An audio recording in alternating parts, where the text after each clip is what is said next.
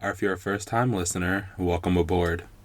I'm your host, Aidan, and we're back for another exciting episode of the Push Pull Factor, the podcast where we hear real migration stories from real people. Can you believe we're on episode 9? I can't believe I've been at this for quite a bit now. It's been a little over 2 months since October, and I'm glad you guys have been rocking with me since then. I'm pretty excited just to keep this journey going, and I'm excited for this episode particularly because one, I have a great guest, but I think we're getting a unique lens on migration because, one, it's a form of temporary migration, but it could lead to permanent opportunities. But it's a cool look into the world of au pairs.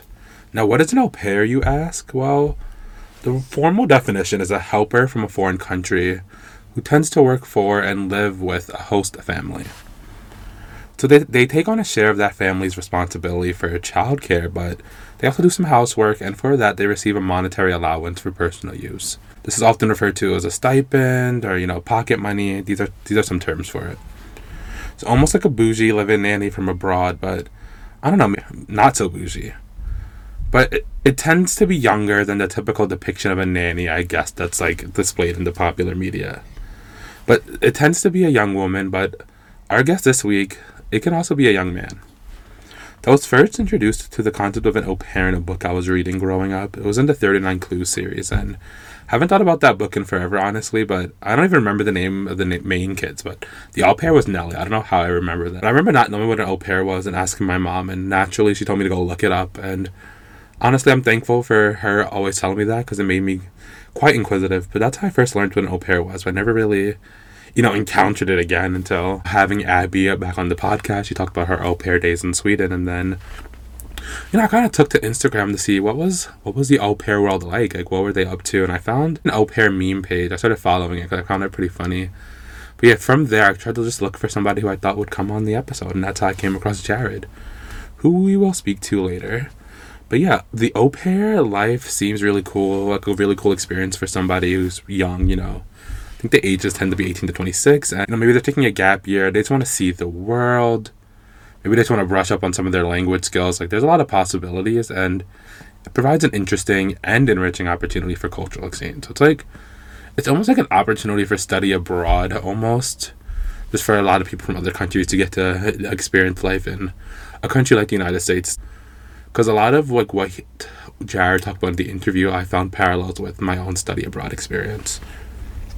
But it's also, a lot of the families like to leverage this to further their kids' language and cultural skills. They can raise bilingual kids in this multicultural world.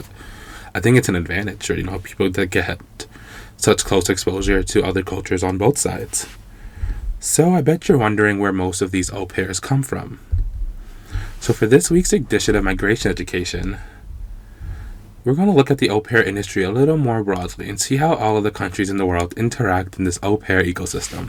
It's actually more difficult than I thought to get some recent and comprehensive data on au pair programs and the different countries that host and feed au pairs, but it makes sense since the industry itself is very agency driven. So different agencies, they have different relationships with different countries, so you can get the deal. But it's also, there's different levels of regulation for these industries. So in some countries, you can just, message somebody on Facebook and be matched with a family because of a close connect that you have. But here in the United States, it's very regulated. And we actually touch on that a little bit more in the interview, which is very interesting because I did not know that.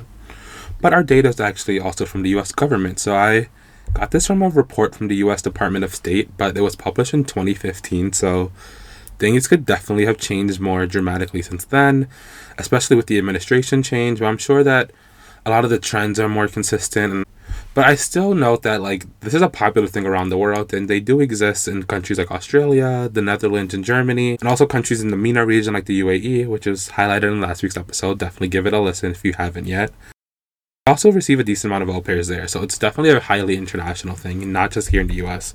In fact, it's probably a lot less popular here than it is in some countries, but it's also a highly sought out opportunity for a lot of au pairs to get an experience in the United States. So in terms of where in the United States au pairs tend to be placed, they're in the states that you can expect. So New York, California, New Jersey, Virginia, Massachusetts. So about 50% of au pairs in the United States reside in one of those states, which makes a lot of sense. And number 6 was Maryland, which sort of brings in the whole DC area with Virginia and Maryland together. Yeah, these are 3 very major hubs, very multicultural hubs. So I can see why au pairs would want to spend their time there, but why families there, tend to be needing the extra help.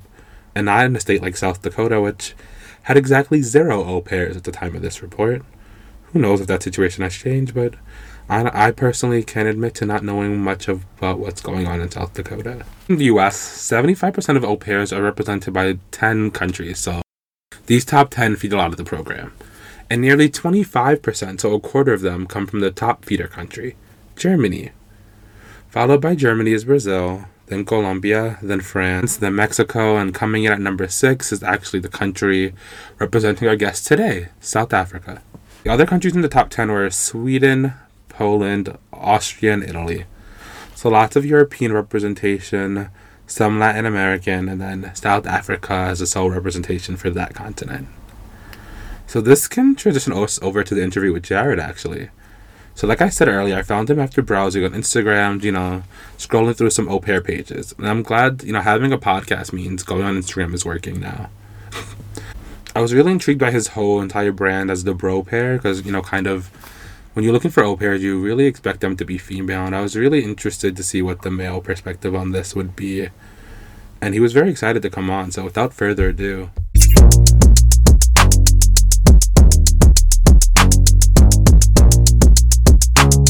So here with me today, I have Jarryd, also known as the bro pair on Instagram and YouTube. Born in South Africa, but has had experiences working as an au pair outside of South Africa. Welcome aboard, man. How are you doing? Thank you, Aidan, for having me. I'm very, very happy to be here. It's my first podcast appearance, quote unquote, and I'm very excited to be here. Well, I'm glad to have be your first one, and I thought you were a perfect fit after coming across your Instagram. Yeah, well, thank you. Yeah, so let's start by telling the audience where in South Africa you're from, where you currently are, and then where in the world you served as an au pair. So I'm from Johannesburg, South Africa, born and raised. And I went over to Austin, Texas, where I was an au pair for 2 years with the same family. And now I'm back in Johannesburg, South Africa, back at home with my parents. When I did come back, so the way that the au pair program works is that it's a temporary cultural exchange program. And so after your time as an au pair, then your visa's up and everything. So you kind of have to go back to your home country. And so when I came back here, I think it was maybe two or 3 days later, then we went into lockdown, which was like crazy. So it was a weird first couple of months being back, because normally as an au pair, you come back and you get to see your friends and your family and get to just experience all the things that you used to do in your home country. But now with me, I came back and I kind of had to stay in my room, so to speak. That must be tough. I felt like you had the world as your oyster in Austin, and now you're just like back home. Yeah, it was so weird, because originally going that side, there's like kind of culture shock, and then coming back, I also was told like beware of the reverse culture shock. But it was kind of weird because I didn't really see anyone else or see any culture to get the shock, because I was stuck in the house. So it was a very weird experience. I can definitely see how that could be very jarring. It's just like you're supposed to be expecting this reverse culture shock, but then kind of just nothing. It's just your family. Yeah. So let's take a step back for a moment. Like, how would you describe an au pair? Like, from my research, it seems like a nanny babysitter, but then it also sounds like they kind of do everything. So yeah. So basically, an au pair is an international live-in nanny. That's kind of where the difference is between that and a nanny.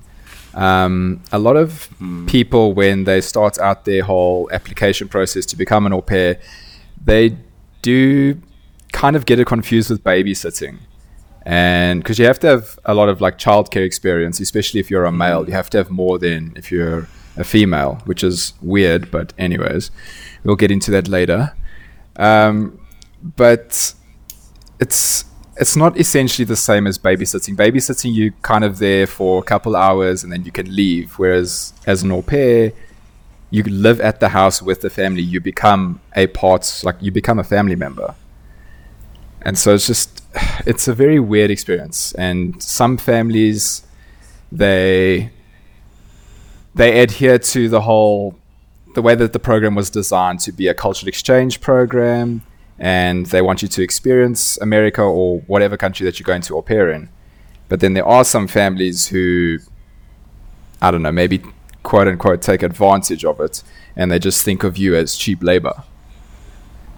Mm-hmm. So sometimes it's the luck of the draw with the family that you get. And I feel like that would probably make or break the experience. 100%. So it is, you essentially do get the choice, because you get to speak to all these different families beforehand, and you decide, okay, I will match with this one and not with this one, based off of your individual reasons or preferences. But so it is kind of your choice, but then there are families who maybe omit some things, and you only find out about it when you get there and you're actually living there with them. And no au pair wants to go into rematch where you go and have to find a new family, because the way that it works, if I remember correctly, if you go into rematch, you have about 2 weeks to find a new family, and then if you don't, then you have to go back to your home country. So then it's like your fun is over. So no au pair wants to find themselves in a rematch situation, but it does unfortunately happen. Yeah, that makes sense. If it's almost like a job interview. It's like both parties are on their best behavior during the interview, so you don't really... Yes. But it's also in another aspect of it, it's you going to live with your employer, which is a whole other experience. I can't imagine that. I like getting to go home. Like, it's nice to be able to go to your job and then be able to leave at the end of the day, but you kind of wake up at your job, you go to sleep at your job. It's a very, very unique experience. Yeah, so speaking of this unique experience, what kind of drove you to pursue being an au pair? Like, I know you mentioned childcare experience, but did you see it as a way to travel, or did you know somebody who had done it before? Yeah, so my cousin had done it a few years before me, but I kind of didn't really pay much attention to it when he went. And then once I got my degree, so I have a degree in IT, then I didn't feel as though I wanted to go into the corporate world. I can't see myself like behind a desk 9 to 5. That just the thoughts of it gives me anxiety. And so because I was still relatively young, so when I started au pairing, it was 2018. February 2018 was when I started. And I started my application 2017. And so, I don't know, I felt as though I needed some other life experience. And it was always a dream of mine to go to America ever since I was a boy, like a very, very young boy. There's a lot of American media that's portrayed here. So like the movies and the TV shows and whatnot, it's all broadcast here in South Africa. And so I kind of grew up watching all those shows on like Nickelodeon and Disney. And it was, I always kind of wished I grew up in America just from watching how it was like on the TV shows. And yes, it is a TV show, so it's not all true. But it was just a dream of mine to go there and experience it. And when I found out that there was this opportunity to go and do it, I was like, okay, cool. So there's this chance for me to go to America and see how it is. But then there's another aspect where you have to be kind of good with kids. And I've got, let me see now, on my mom's side, I've got about 8 younger cousins. And so I've always been surrounded by kids. So naturally, I've just been like really good with kids. So I thought it was like the perfect fit for me. And then that's pretty much what led me to becoming an au pair. And also, I think I felt the need to like start off on a clean slate, just to find myself and just to get away from my family, in the sense that I wanted to like spread my wings and just find out truly who Jarryd is. And I think that's the best way to do it, is like to literally take yourself out of your comfort zone, even though it's halfway across the world. But it's honestly the best way to do it, to find yourself. No, I agree. It seems like a very freeing opportunity. Yeah. So back to that point you said about sort of American media in South Africa. I think that's pretty interesting. Would you say overall it's pretty popular, or is it just external media in general? I would say definitely a big influence with the way just American culture, just from the media, from the movies, TV shows, music, and then obviously then that translates into clothing and other aspects. But South Africa has its own. But there is just from what I remember growing up as a kid, there was just a lot of American media, so to speak, and that's kind of what I grew up on. So when it came time for you to get the au pair, partnership, the match, so did you have to go through like a agency kind of deal, or did you use your personal network? Can you walk us through that process? So the way that you do it, Jeff, in America, it's very, very regulated, whereas other parts of the world, so Netherlands or Australia, it's not as regulated, so you can kind of do it on your own. But with America, you have to join one of I think there's about, I could be wrong, don't quote me on this number, but roughly about like 15 different agencies that are like registered to be an au pair agency, and you have to join one of those, and then through the agency they help you to find a family, which the families have to join as well. You can't just go on Facebook and find an au pair kind of a thing. And so once you join with the agency, then there's the whole process of getting all your childcare references and doing your profile, and then on the host family side they do that as well. And then I don't know if it's with all agencies, but with my agency we had to do an application video, and so where you kind of like talk about yourself and then like your experiences with children and just what you're all about, just to kind of help the family see who you really are and if it would really be a good fit, and just to see like your personality. And then once that's done, then you kind of just have to, it's like a waiting game. You have to wait until there's a family who sees your profile and says to the agency that they're interested in you.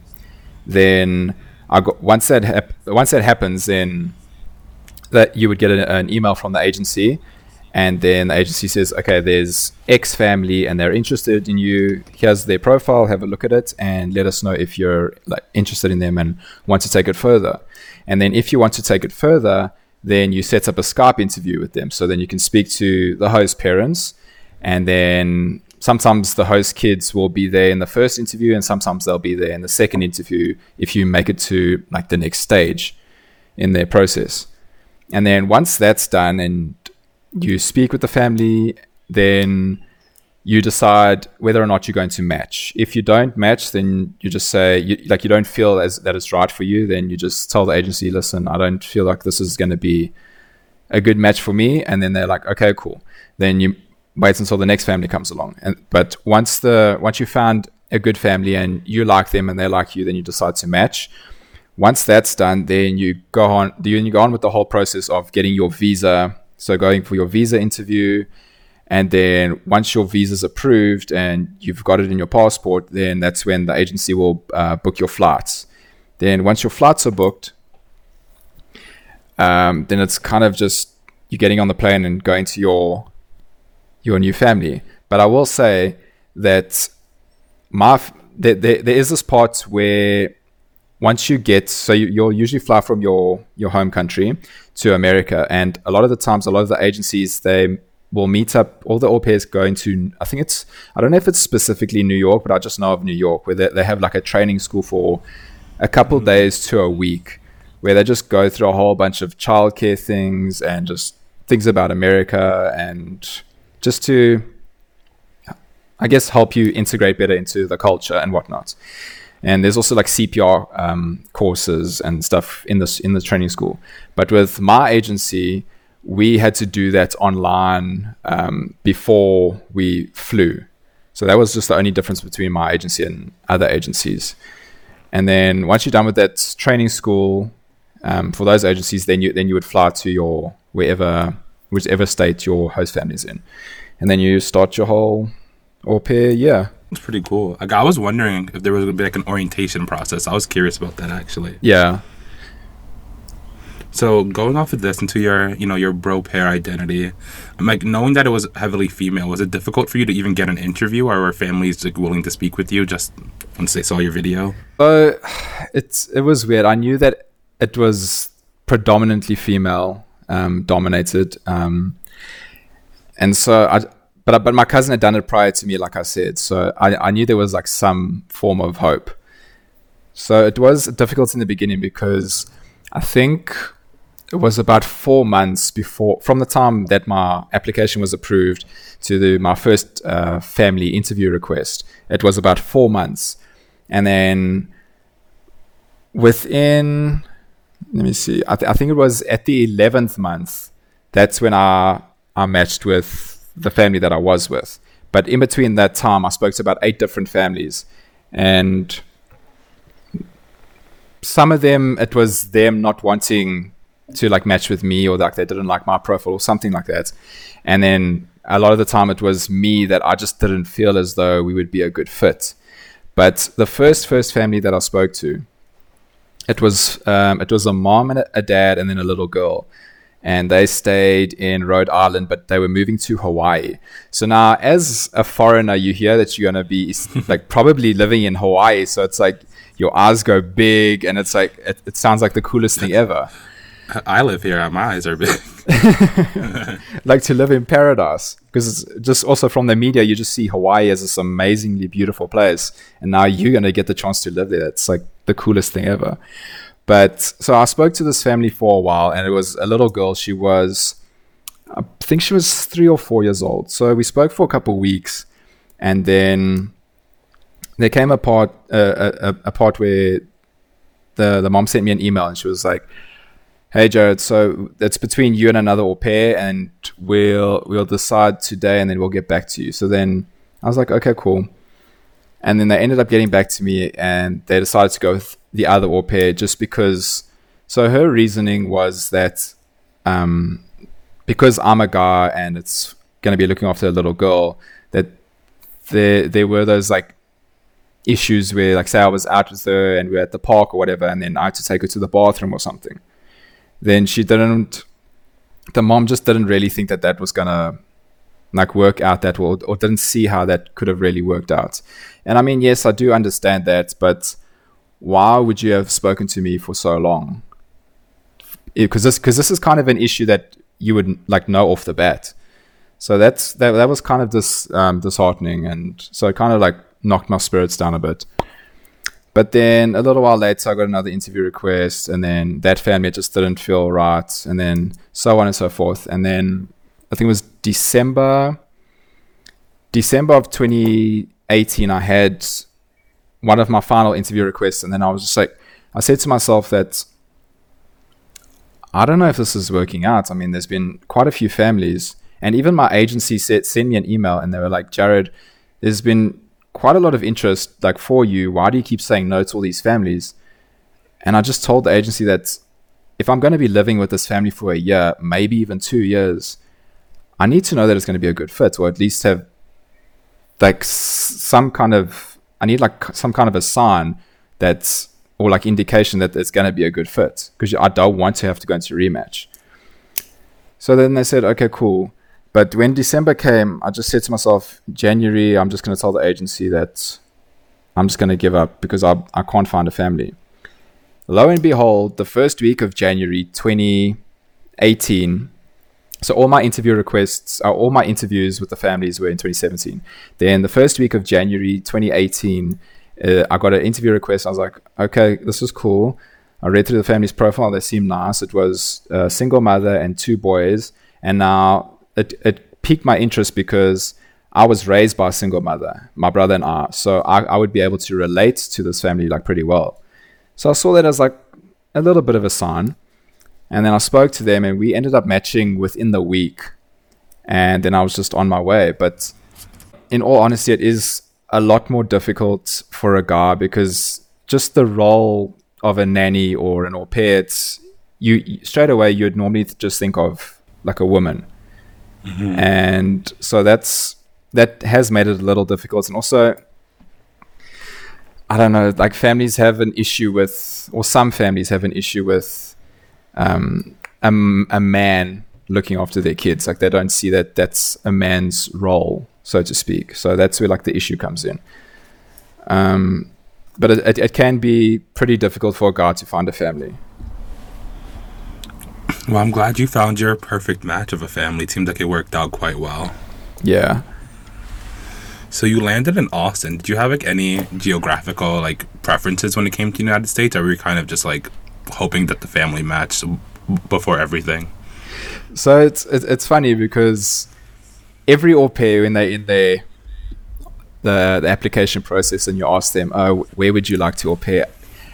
I'm not even joking. Majority will say like California, because they want to be close to LA. Some might even say like New York, but majority would say California. So my first choice was California, but then my second was Texas. And so when I found out that this family was, firstly I didn't know where Austin was, and then so I had to look it up, and then I saw that it was in Texas, and I was like, oh well, this is kind of cool. It was my second option, because usually people would tell au pairs, don't go to a certain state. Like finding the right family is paramount. Don't try and just find a family that's in the state that you want to be in, because then things can end very, very badly. That's how rematches happen.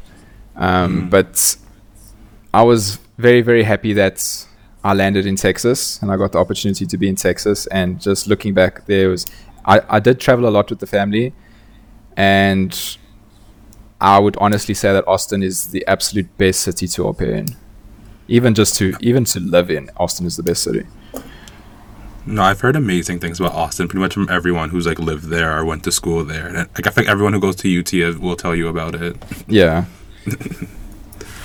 So let's shift the conversation over to right before you left. So you're going to land for the first time. I guess, what steps did you take before you had to leave for the States? What all did you have to leave behind? How did your friends and family react? So it was also because it was such a long process, the whole of 2017, from the moment I told them that, oh guys, when I spoke to my family and my friends and said, I'm going to be an au pair, firstly, they didn't know what that was. Then I had to like explain that to them. But because it was kind of drawn out the whole of 2017, there did come a point where it's like, hey, are you still going to do this au pair thing? And then, yeah, so then once I found the family and I matched with them, then I told them, and they were very excited, but they were also like pretty sad that I was leaving. But they were just excited for me that it was something that I really wanted to do, and I get to go to America and experience America, and not many people get to do that. So once that was all done and then the flights were booked, then I had to get my international driver's license. I had to get like luggage and decide what I was going to pack. And the one mistake that I would say majority of au pairs make is they pack way too much. Way, way, way too much. And so, yeah, then it's just the whole thing of packing and getting all your things ready and what's going to be in your checked luggage and what's going to be in your carry-on. And then you're busy watching all these videos about how to pack, like the best way to pack. And some say folding, some say rolling your clothes. And so it's all these like little preparations. And one thing for me is that I was trying to, throughout the whole process, I was looking up all these, like even like little things about like how to deal with, about like the whole au pair experience on YouTube. And I was trying to do as much research as I could.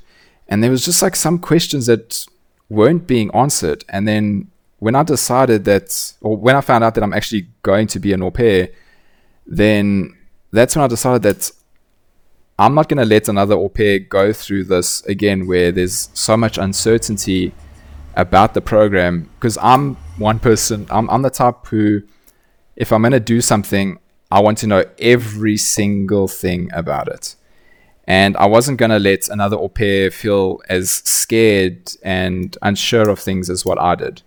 And that's one of the driving forces behind my YouTube channel.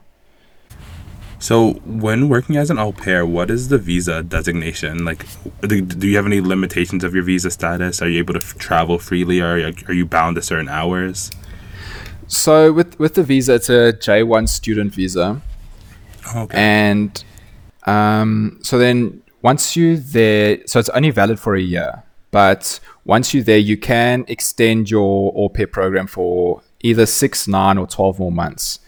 But in that first year, you can travel, you can go out of America, you can come back in, and there's multiple. It has multiple entries on the visa, so that's fine. You can go out and you can come in. But once your first year is done and you decide to extend, in your second year, you can't leave the country until your au pair time is done. Otherwise, you won't be allowed back in because your visa was only valid for that first year, and now it's done. So that was the one thing that I didn't like, because my family went on 2 international trips in my second year that I just couldn't go to because my visa was not valid anymore, so to speak. But you're still allowed to live there the second year. It's just that, so visas just allow you to go in and out of a country. Then there's other paperwork that says you can legally live there for that extra amount of time. But then I did have a conversation with an au pair. I can't remember when it was, but some au pairs on their visa, it states there that once their au pair time is done and they go back to their home country, they're not allowed to return to America for, I think it's 2 years. Oh, wow. And on my visa, it doesn't say that. So I'm not too sure, but I did see somewhere where there was something to do with age. So it was like, if you're older than 27, then that 2-year rule does not apply. But some au pairs have told me that it's on their visa, it says that there's a 2-year rule. So once you leave America, you can't come back for a whole 2 years. That's weird. Is it every country to certain countries, or this is a recent rule? I to be honest, I have no idea. The conversation that I had was maybe a couple months back, but I don't know if it's just all countries or if there is a particular set of countries. I have no idea, but that's just something to be aware of with if your listeners are wanting to become an au pair or look into this. If you're going to look into becoming an au pair, also look into this visa thing, because it's one thing that I have no idea about. Yeah, definitely. Also, you mentioned 27. Is it typically age restricted? Because I imagine au pairs being running a little younger, but is there an official age limit? Yes. So in America, it's 18 to 26, but you just have to be there literally before you turn, you have to be in the country before you turn 27. So 18 to 26 in America. And for other parts of the world, I think it's still 18 to 26, but it might be able to be pushed up to 30. I think in Europe, it goes up to 30, if I'm not mistaken. But that's your age range. All right, so let's shift it over to, finally being in Austin and starting your au pair experience. So you land at the airport. What do you remember your first day being like? Were you just thrown right into it? Did the family give you time to acclimate? Or? So usually what happens is that you'll come in the previous, or if you're lucky enough to go to a family that has a previous or a current au pair at the time, you come in their last week. So then you have that kind of week to adjust to, so they can show you the ropes, which is usually the best option to take if your family has an au pair already. The previous au pair for my host family, he was also from South Africa, which is pretty cool. So we got along quite well. And so he just showed me the ropes in that first week, and I was kind of just getting used to my bearings and whatnot. But just landing there in Austin, it was, I don't know, it felt like an out-of-body experience. I don't know if that's the best way of explaining it, but it's like you're finally in this place that you've always dreamed about of going to and experiencing, and now you land there, and now you're standing there in the airport. And then the family car was a big Suburban. And now in South Africa, we don't have as big cars as that. In America, their vehicles are huge. So this big Suburban, this big black Suburban pulls up, and this was the family car, and it was the previous au pair he was driving. And it was just so surreal to see how big this thing is. And then so I got in, and now I'm sitting in there, and he's on the steering wheel's on the other side of the car, and now he's also driving on the other side of the road compared to South Africa. So that was actually very weird. And for the whole ride, I was just pretty quiet, just looking at everything. My eyes were huge, just trying to absorb as much of everything as I possibly could. And so that first week, it was weird. I had a little bit of jet lag. just trying to get used to the time difference, because currently Austin is 8 hours behind South Africa because of daylight savings, but usually it's like 7.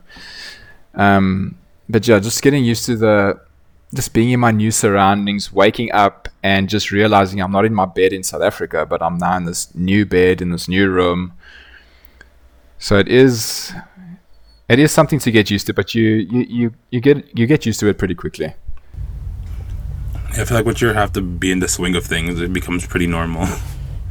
Yeah, no, definitely, and it does help to have that other au pair there, just to show you the ropes, how everything is, just to, I don't know, just to facilitate the whole process, so that everything just like goes a lot more smoothly. You know, it's easy having someone to help with that transition, especially who's in the same position. Yeah, so he would also be able to, or he or she would be able to give you like the insider tips and tricks of what works, and say the kids are doing this wrong, what's the best way to handle it. So it's very nice to have to go to a family who's had a previous au pair. And I feel like they're more likely to tell you the truth than like the kids. Oh yeah, so normally I think some host families might not want the previous au pair to say everything, because they wouldn't want them to scare off any potential au pairs. But because they're in their last week, they'll literally tell you anything and everything. And so there's like, it's no holds barred, because I mean, they're in their last week, they're pretty much done. So nothing they can say will hurt them. So they're usually pretty honest in that last week. Well, that's good. So can you walk us through like the average day in the life of an au pair, like from wake up to sleep? Like what's your task? What's the day like? So it varies a lot depending on the family. So if there's a family of like, it's a mom, a dad, and the kids, usually the mom and dad will go to work, but then it also does depend on the age of the kids. So if the kids if they're babies, and they'll stay at home, or if they're old enough, they'll go to school. But with me, for example, I would wake up 7, wake the boys up, get them dressed, brush teeth, breakfast. I made breakfast for the mom as well as the boys. Then get them out, because we were lucky that the school bus was pretty much right outside the door, and like we'd pick them up. So I would literally stand at the door and say bye to them. I could literally see them walk to the school bus. And then from there, I would go back inside, have breakfast, take the dog outside, then unpack the dishwasher, clean up a little, and then repack the dishwasher. And then some days I would do the laundry. It was usually like every second day. And then kind of when they're at school, it's like your free time to do whatever. And so I would go to gym, or I would shoot videos or edit. And then, but usually after gym, I would go to the shops and do some like grocery shopping, because it was like right there. And then I'd come home, and then I'd cook dinner, and then walk to go get the boys from the bus stop. Then they would come inside, have a snack, and then it was only, I think it was last year, they started with homework. And then so that was a struggle in the beginning, because they did not want to do their homework. And then we'd get that done. And then we would kind of just chill and play if they wanted to do something particular, like swim in the pool or go to the park, go play basketball or something. But then also, it would also depend if they had extramural activities. So my boys had like martial arts, so that would go until about 5. So then I would have to go and pick them up at the school at 5, as opposed to getting them at, when was it? I think it was like 3:40 when they ended school. So yeah, it would just, there's a lot of like driving around, and then so picking them up from the extramural, then bringing them back home. And it's usually like chilling with them at home, doing whatever they want. If you need to clean up anything, if they make a mess, you clean that up. And then when it comes to bedtime, getting them to brush their teeth, and then get into bed and go to sleep, and then kind of that repeats. But then, so a lot of my work was the latter part of the day going into the nighttime. Whereas there's other au pairs who would normally, once the host parents go to work, then they'll be on until the host parents get home at 5 or 6. And then from 6, essentially, they're off for the rest of the night. So your schedule does vary a lot, dependent on your family and dependent on the number of kids and the age of the kids. You know, it'd be so different if you had like a 1-year-old, a 2-year-old. I know. So like, I didn't essentially know like what kind of an age I wanted to take care of. Like, so I thought that maybe babies would be a little bit easier because when like they taking a nap, you can take a nap, and that just sounded like amazing. But when you think about it, like in those actual situations when they're taking a nap, you're busy cleaning or doing other things where that you wouldn't be able to do when they were awake. So it honestly varies. As with all things in life, it just depends. It depends on the family. It depends on the number of kids. And I mean, some families have about 5 kids, and the ages range from anything from a baby to like a 16-year-old. Oh yeah, that's a lot. So you mentioned a bit of traveling. Is this like common with the au pair experience? And like, what do you typically do when you're just traveling? Do you sort of take care of the kids wherever the destination is, or do you have other duties? So when you travel, so it honestly depends. Like it depends on the family. If the family travels a lot, then you'll travel with them. But if sometimes you get a family who doesn't necessarily travel at all. And so it's just kind of luck of the draw there. But when you do travel, then you're still kind of on the clock. I would say that you do probably work a lot more if you go on a trip with the family. So there were so my host mom, she traveled a lot for work. So she was in the medical industry. And so every time that she traveled, she would take the boys with, which means that I would go with, because she wanted to the boys to kind of like see the world in a sense, which is pretty cool. So then when she would go, then I would go with the boys, and while she was busy with like work stuff, then I would go and do stuff with them. So the one time we went to New York, we went to the Central Park and walked around there. We went to this one place called Serendipities and had hot chocolate there, frozen hot chocolate there. We went to the Nintendo store. So it's pretty cool that, like, in that sense, you get to travel with your host family, like essentially for free, because when you're working, you don't really pay for anything. But you also get to. So it's hard. So it's cool that you get to travel, but then you're working, so it's not like you can really like enjoy your whole experience of like being in New York and doing exactly what it is that you want to do.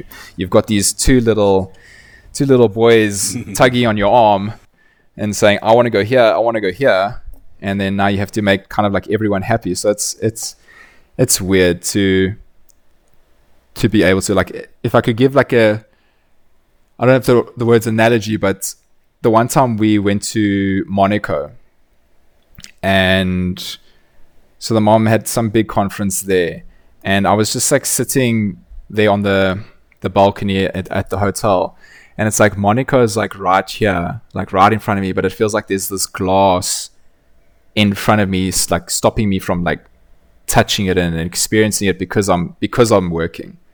So like I was there on the balcony, and I have the two boys next to me, and they would be yelling or crying or something or hitting each other, and it's just a weird experience. So I mean, like I was don't get me wrong, I was extremely blessed to have gotten that opportunity, but it's hard going to one of these like really, really cool places and traveling, but then it's you working. So it's like your focus is always there on the kids, whereas opposed to like sightseeing, for example, and actually like taking everything in of where you actually are. Yeah, it's like you don't have autonomy over the experience. You can't like decide anything. Yeah, exactly. It's always what the kids want to do. So wait, how old were the boys again? So they were twins, and when I started, they were 7. Okay, twins. Yeah, and they'll be 10 at the end of this year. Okay. Sort of going back to like the working and the pay point, from what I researched, it seemed like a pocket money situation. Is it like a standardized amount, or does it vary by family? Yeah, so in America, as I said before, because it's so regulated, the money is $195.75 a week, and that's standard. Like every single au pair will get that. But that is your weekly stipend or pocket money, because you essentially living under your accommodations paid for because you're living with the family, and then also the family pays for your food. So that's kind of why the money isn't as high as what it should be. I think it definitely could be a lot higher. Au pairs don't get that much, but I think because it's a whole cultural experience and you're living with the family, that's why it's been regulated that it doesn't necessarily need to be that much money. I feel like if they technically try to factor in cost of living and rent and stuff, they can try to make it seem like a higher salary, even though it's not money. Yeah. Yes. But there's no reason why you can't ask for a raise. But I do think a lot of au pairs are scared to ask for a raise, or they don't even think they could have that opportunity to ask for a raise. It's a weird power distance. Yeah. So, speaking on your experience a little more generally, was there anything about life in the United States that shocked you? Just the amount of variety and like options that they have there. I mean, with regards to food or vehicles or products, just the amount of variety that was there, it was kind of jarring, especially when you walk down like the cereal aisle of HEB. And there's literally a full aisle of just cereal products. And I mean, there'll be like Fruit Loops, but then there's also Fruit Loops with marshmallows. And that was one of the weirdest things. It's just how much variety like that there is there in America. And just, I don't know, it was very, very weird the first time I saw that. I guess it's something I take for granted. I never really thought about that. And I mean, so I met a lot of people there, and then I would have to explain about like kind of the differences with like South Africa and whatnot. But I do also think that Americans, I want to be kind of like politically correct when I say this, but it's like I do think Americans take things for granted. So with regards to something as small as AC.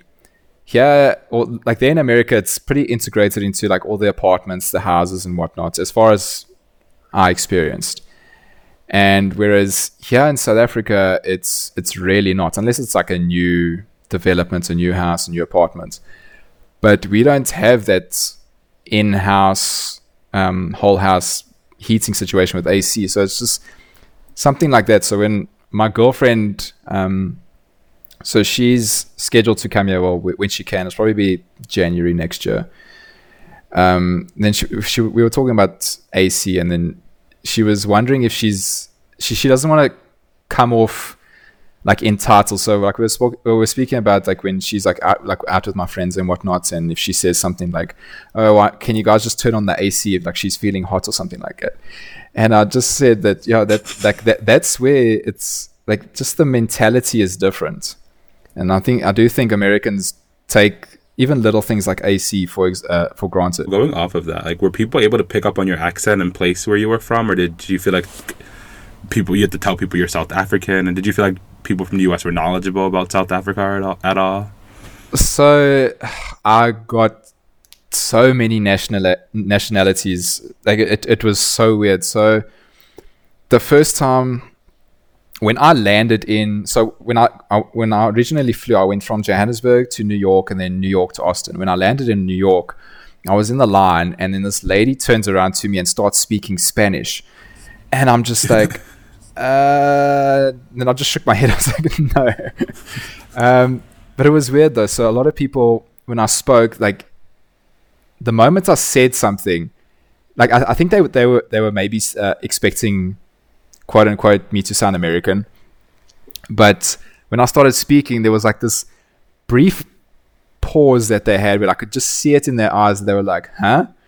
Like they were not expecting like that sound to come out of my mouth. And so people would think that I was German. A lot of the time it was, am I either Australian from the UK or New Zealand? Those three were the most common ones that I got. Sometimes they would, the only time where someone would say South African is if they had previously met another South African. That's pretty much the only time someone would get South African, and it was not often. Yeah, I feel like you need to meet a South African and know that accent to like be able to pick it up, because otherwise it just sounds like a mix of like all the ones you've mentioned. No, exactly. And I mean, for a South African, like if there's an Australian in a room, me, a New Zealander, and someone from the UK, it's very, very easy for me to like distinguish the three of them apart from mine. But it feels as though Americans would just group us all together. You know, we're weird like that. But we still love you, America. Reflecting on your whole experience, did anything differ from what you expected? It's weird. I did not expect to be for it to have had such an impact on my life. So I knew I was going to America, have a good time in America. I knew I was going to take care of kids, but I did not expect to form such a strong bond with the family, and especially the kids. And I mean, my last day, I bawled my eyes out when I had to say goodbye to them. And I did not expect to form such a strong bond with them. And I mean, they still call me, it's weird because I don't think it happens with every single au pair, but they still call me to this day every single weekend. And I mean, I've been gone now 8 months. Every single weekend without fail, we will Skype, and like usually we'll play Fortnite or something. And sometimes they'll just call me just to like see my face from what it seems like. But I did not expect, and I mean, honestly, I love those boys like they were my own. And I still do to this day. I want to like be in their lives for the rest of their lives. And I just didn't expect it to have such an impact on me, and just the amount also that I grew as a person. Like I became so much of an individual, whereas I felt as though I was pretty sheltered here from my parent or by my mom. And I just came into my own. And I mean, I found before becoming an au pair, I also didn't realize I had this passion for photography and videography and making videos.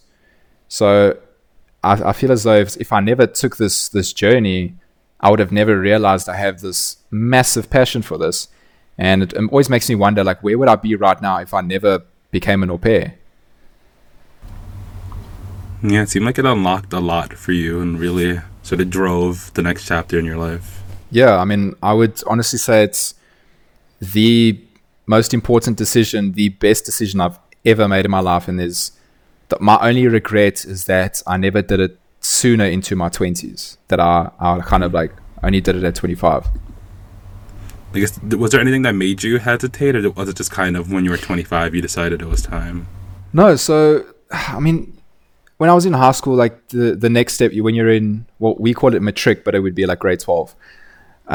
So your next step is you go to university and you study, and then you go and you get a job. Like that's just the way things go. And then so I feel as though university was an impulse like decision. It was just like, oh, okay, that's just the next thing that you're supposed to do, is you're supposed to go to university. So I also didn't, for the first 5 years or in my 20s, I didn't really know what an au pair was. It wasn't even a thought in my head. I didn't really know of any cultural exchange programs. So I just wish that I had known about it when I was like 21 or something, because then I would have more than likely like done it, and I could have maybe done it a year in New Zealand, and a year in Australia, a year in the UK, and then my 2 years in America. Because I feel as though if I could go back, honestly speaking, that is what I would do, because traveling in your 20s is probably the best thing for you. You would gain so much life experience. And I think it's also the best time to travel. Like, you're not locked down or tied down to anything. No, exactly. So I guess another point on your time in Texas, were you able to get a little slice of home anywhere while in the States? Like, did you meet any other South Africans, or did you have access to any like foods from home or favorite snacks? So on our trip to New York, I think it was in the latter part of my first year, I had actually met, believe it or not, there is a ton of South Africans who are au pairs in America. It's very, very popular with South Africans. And so I had a friend So she saw on my Instagram that I was there in New York at that time. And she's like, oh, okay, let's meet up. So we met up. And then she told me about this South African shop that sold like all products from South Africa. So whether it was like biscuits or cool drink or like soda or chips or like a whole bunch of South African stuff. And so she told me about it. And then I took the boys there just so that they could experience some South African foods and candies and whatnot. So there's actually a few places, or there's a few shops in America that actually just sell South African products just because there's a lot of South Africans in America. And then another experience where I got a taste of home is for my birthday. So there's another store in California, and then my mom had bought from that store and sent it to me, a whole like goodie bag of stuff from South African stuff for my birthday. And then, so meeting other South Africans, there was one time where I got into an Uber with some of my friends. It was like an Uber pool. So that's where you can be in like a car with like strangers. So I got in the back seat, and there was a guy already in there. So he was in the back left, and then I got in the middle, and then my friend was to the right of me. And then I don't know if I heard him say something, and then I picked up on the accent like straight away. And I was like, are you from South Africa? And he's like, yes. And then my friend, then I kind of didn't believe him. And then just because like I had never met another South African before in America. And so my friend was like, okay, well, both sing your national anthem. And then 3, 2, 1, we both start singing. It's the exact same thing, word for word. And then it was the most surreal experience. It was so cool. So then we exchanged numbers. I never saw him again after that night, but it was just it was just so surreal that I was sitting next to another South African. And I mean, I don't know, I doubt he was an au pair, but I don't know why he was there, but it was just so surreal. And then another time so there's like a kind of like a party street there in Austin called Rainy Street, where there's just a whole bunch of bars like either side of the road, and people just go and then they bar hop like the whole night. And so I was walking in the street, and then I just happened to look to my left, and then I saw there was this couple, and then the woman had a handbag, and the handbag had a South African flag on it. And so I walked up to her, and I was just like, are you from South Africa? And then she was like, yeah. And then I could just hear it was like the Afrikaans, like she still had her like the Afrikaans South African accent. And so then like she picked up on my accent, and then she told me to sit down. Then we sat and we had some drinks, and we just spoke about like South Africa and then just being there. So it was just like weird moments, and like moments that you wouldn't expect, where I would like get a taste of home or like meet other South Africans. So that was pretty cool. I'm glad you still got that little taste in America. But yeah, there's people from everywhere. Yeah, and that's one of the things that I loved about America, is that it's so diverse. Like there's people from all over the world there, and it's so cool. So what advice would you offer to someone else in your shoes, maybe considering taking on this au pair journey, about to go through the match process? So honestly, you need to do it. Especially if you're a guy and you're thinking about becoming an au pair. I know there's going to be a lot of raised eyebrows when you tell your friends and family that, hey, I want to be an au pair. And then usually it's like followed by, what's an au pair? And then it's like, okay, well, it's an international living nanny. I'm going to be living with the family and like looking after the children. And then they'd be like, well, you're going to be like a babysitter, a nanny. Why are you going to be looking after the kids? You're like a guy. There's still people who think that way. So there's going to be raised eyebrows, which is unfortunate. But honestly, it was the best time of my life, and I can't speak highly enough about it. Don't worry about what people say, because I too was worried. I was scared to tell people. I mean, I was even scared to tell people that I had the YouTube channel about au pairing. So you need to not care what people think. If you want to do it, you need to go and do it, because it will change your outlook on life. It will make you realize that there's so much more to this world than meets the eye. And especially for people from South Africa, you need to get out of South Africa just to experience the world, so that this au pair program, I absolutely love it. That's why I'm still so involved with it, like to this day, with the channel and making videos. It's such a beautiful program, and that's why I speak so highly of it, because I just know that it can change people's lives forever. And I mean, even so, you can be changing some child's life in America forever. So honestly, if you want to do it, don't look back. Just go ahead and do it, because you won't regret it. That would be my advice. And I fully recommend it too. It seems like a really cool program, and I knew nothing of it as an American until like I had a previous podcast guest who mentioned something about it. Oh, really? Yeah. So actually, I wanted to ask you a little more about your YouTube channel. Sort of what inspired you to start it? Where can people find you? What kind of videos do you have?